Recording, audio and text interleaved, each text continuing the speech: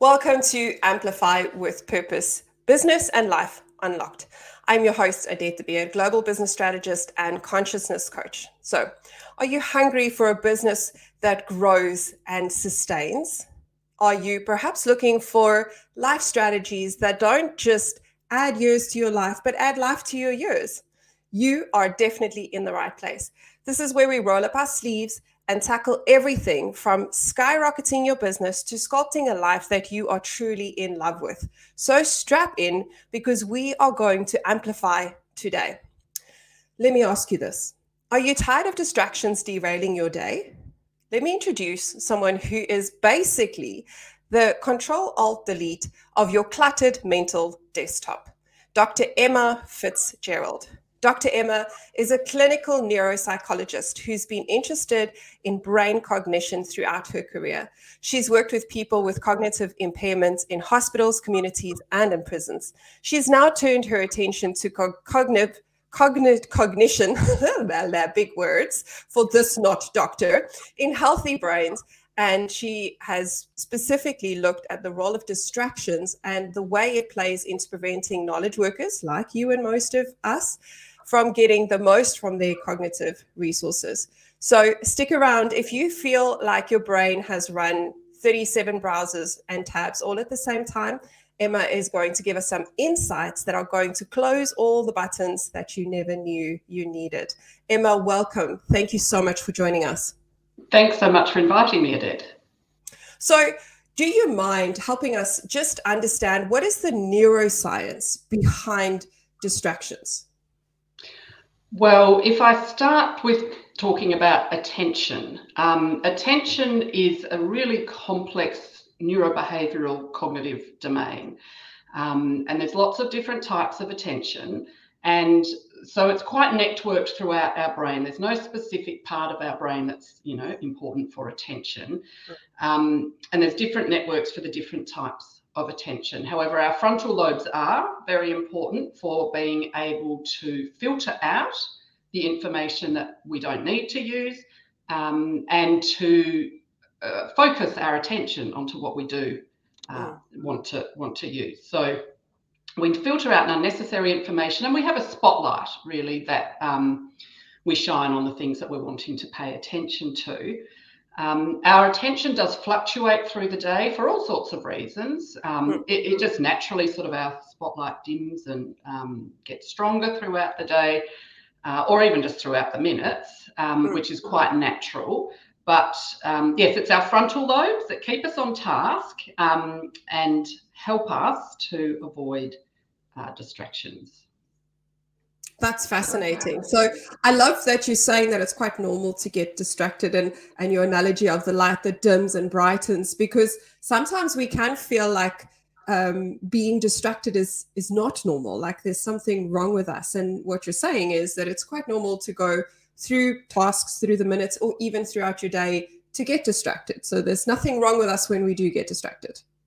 No, it's quite normal. And I guess what we need to do is think about how we can maximize our attention so that we can get things done and avoid the distractions. And we always will have distractions. And basically, we need to be able to respond to distractions. If we look at it from an evolutionary perspective, we need to be able to check for predators if we're going to be eaten by the saber-toothed tiger, or we need to respond to our crying baby, but those sorts of things. So we need to be able to switch tasks, and we need to be able to respond to some distractions. But what I'm particularly interested in is how we can manage those distractions which are not quite so necessary and that occur for all of us, it seems, more and more.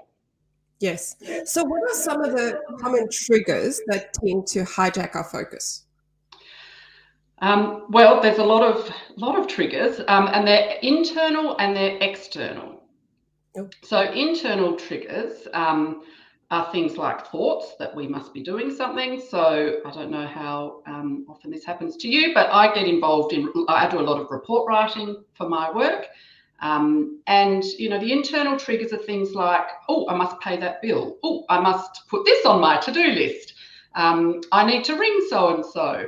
I need to check this information for my flight tomorrow. All of those sorts of internal things that we need to do.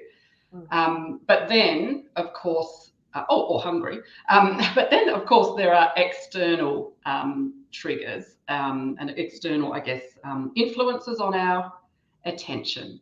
So these are things like a colleague coming to speak with you at the desk, a telephone call, any sort of noises in the office, but then of course all of the digital media types of distractions, which I know we'll get into in more depth, but we're very easily distracted by the pings and the vibrations and the notifications, because that's what our brains like to do. Our brains we like to do hard work, but we're also quite attracted by things that are a little bit more interesting, I guess, and rewarding, which might be a like on Facebook or an email from a friend or a colleague or something like that. And our brains like that, and our brains do, about the neurotransmitter systems, and we do get a dopamine hit when we have a notification or we get into the internet world and there's something that sort of rewards us.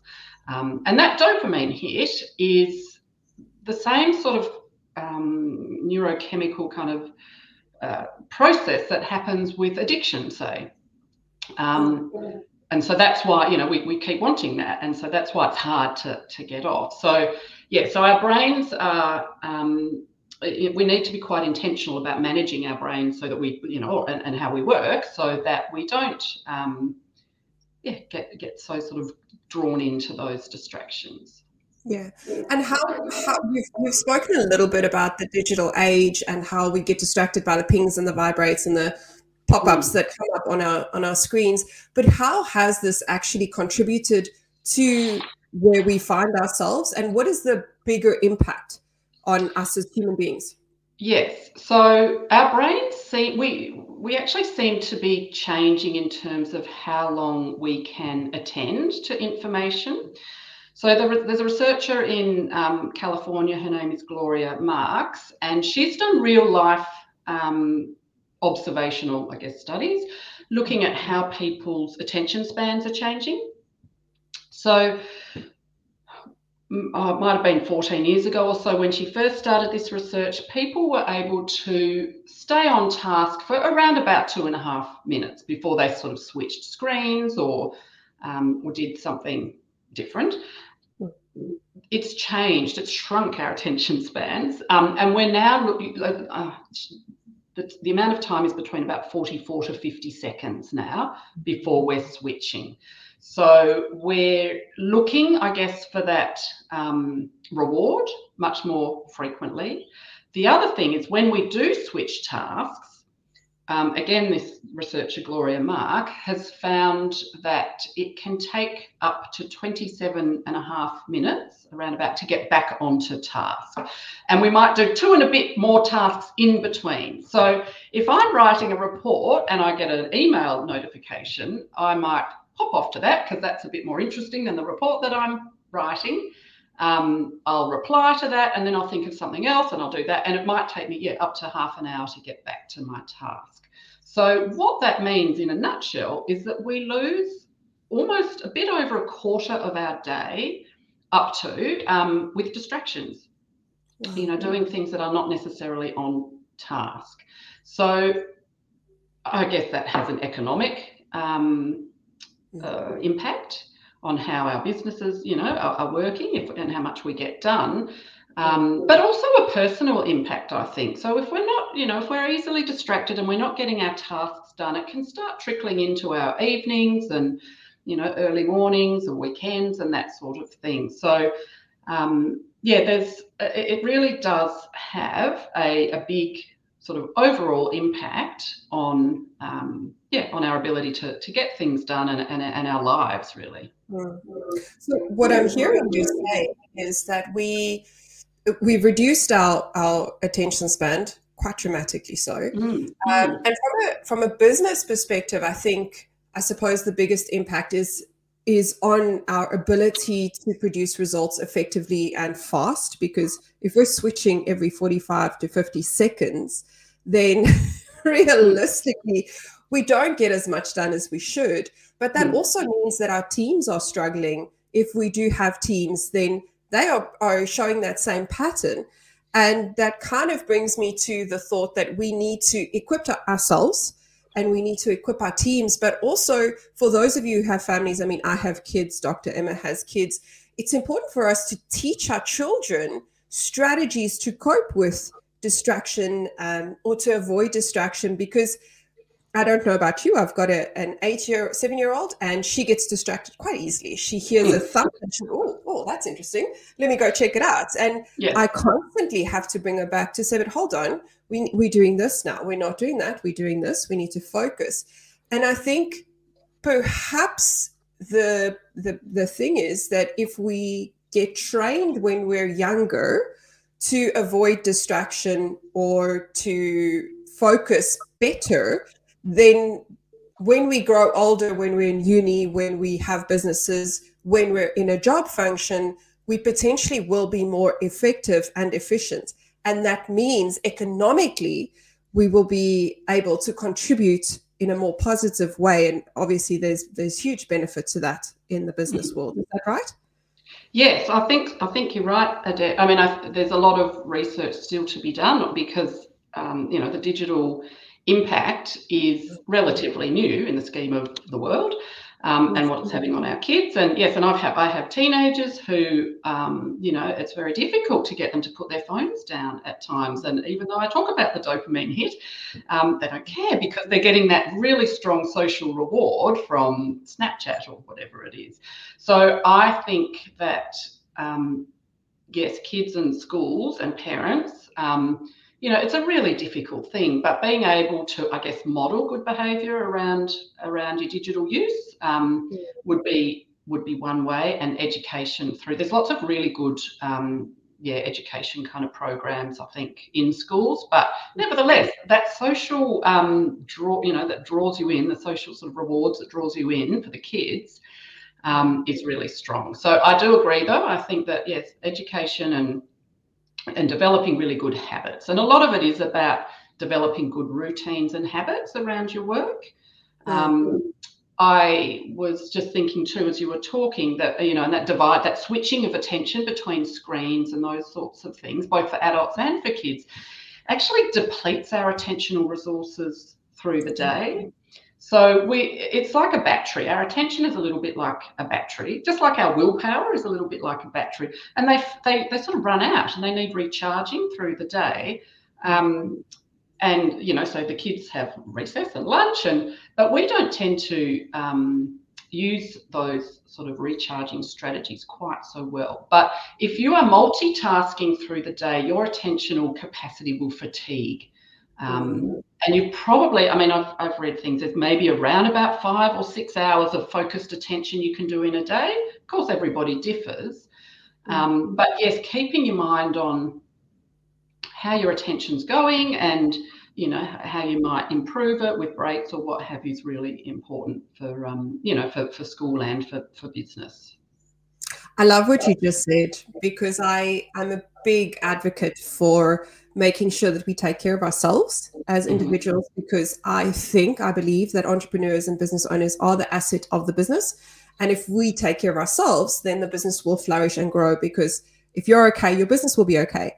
And what you're saying is, and it's 100% true, we often think that we shouldn't take breaks, because if I'm taking breaks, I'm taking away from the business, I'm wasting time, when actually that's not true. No. It's that age-old thing about self-care is not being selfish. And if we take some time to refresh and recharge for our business specifically, we would be more effective when we jump back into a task or write a report or deal with a client or even help our teams.